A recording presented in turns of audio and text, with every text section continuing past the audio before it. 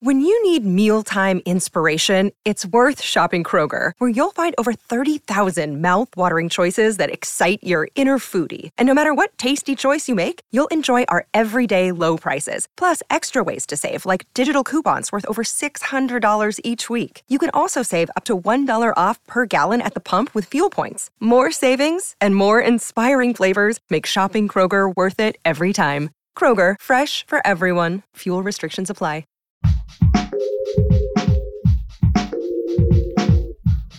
What if you could become a better person, not by working harder, but by taking one small step a day? And not because you're a bad person now, but because there's something inside you that's ready for more. How to Be a Better Person gives you one tiny step a day you can take to be the person you want to be. My mission? To help you live your best life. Hi, and welcome to How to Be a Better Person. I'm Kate Hanley, your host. It's great to have you here. This week on the podcast, I'm talking about a subject that every person on earth who has a uterus and ovaries goes through, and that we don't talk about enough. That's right, it's perimenopause week here on How to Be a Better Person. Woohoo! Today's big idea is that perimenopause does end. Technically, it ends when it has been 12 months since your last period. Then, you get your wings and graduate to the next phase of your life. The average length of the transition is 4 years, although it can last significantly longer than that. For me, I first noticed weird cycles when I was 44, and I celebrated 1 year with no periods when I was 50. Some women are in that transitional period for up to 10 years, and it's not unheard of for it to last even longer than that. Before you groan and bemoan your fate, let's spend some time focusing on what awaits you on the other side. I like to think of perimenopause like a reverse puberty in the very best way. Estrogen serves many purposes in the body and in our lives, and one of those is to help us stay focused on caring for offspring. Since human babies require so much care to reach maturity, nature needs many ways to ensure that they get the care they need to ensure that our species survives. As the haze of estrogen lifts, you're no longer as driven to care for others. In some ways, it's like you revert back to your 11 or 12-year-old self when you were totally confident and goofy and not concerned about what other people thought because you were too busy just being you. I mean, there's a reason some women start wearing overalls, Chuck Taylors, dyeing their hair interesting colors in their 50s and beyond. They're just reclaiming that prepubescent sense of style, self, and playfulness. And that is a beautiful thing. Of course, you're wiser now than you were when you were 11 or 12 years old. And that's a really great combo. You know stuff, but you also have less to prove. I heard Sandra Tsing Loh, author of The Mad Woman in the Volvo, a great memoir about her transition to menopause that was named a notable book of 2014 by the New York Times, being interviewed on Point. She described entering menopause as going from fixing plates for everyone to make sure that they're eating, to wanting to throw plates at people who don't pull their weight around the house. Yeah, I can relate to that. There's something so freeing about giving fewer FUCKSs.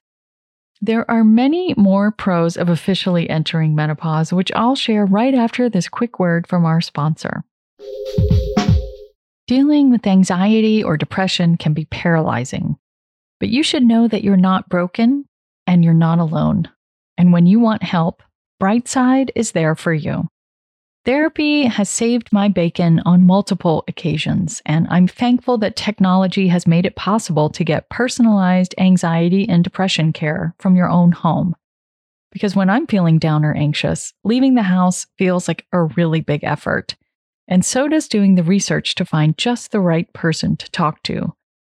With Brightside, you don't have to do either of those things to get the care you need.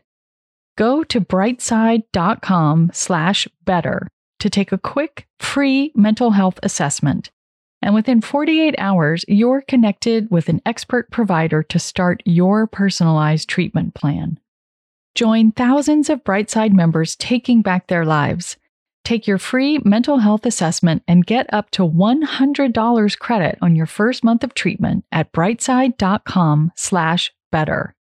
That's brightside.com/better. brightside.com/better. Hey, we're back. Here's a quick rundown of things I have noticed and appreciated since stepping off the monthly roller coaster of having menstrual cycles. In no particular order, since they are all important, they are: no more need for birth control. I mean, that's pretty awesome.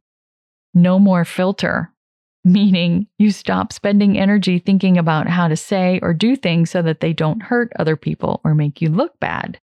And that is a big release of energy. No more periods, which means no more being on a weekend trip and realizing your period has come and you left all your gear at home, so you or your partner has to make a mad dash to the drugstore. If you have kids, do you remember the day you packed up all the sippy cups and all the various lids and passed them on to another family, and how good it felt to get all that stuff out of your drawers? Well, now you get to do the same thing with your pads, your tampons, your period underwear. All of it can go. You can also focus more on you and what you want to do. I mean, I'm still a hands-on mom, but I'm way more likely to have a kid do whatever it is that they need done for themselves, which means I have more time to play Boggle. I'm kidding. Mostly.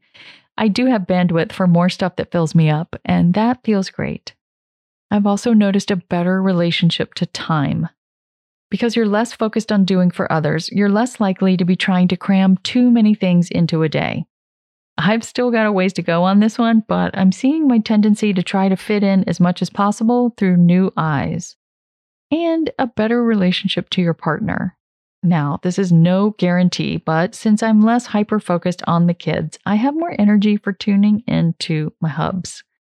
That list is really just for starters. I mean, hey, I'm less than a year into menopause.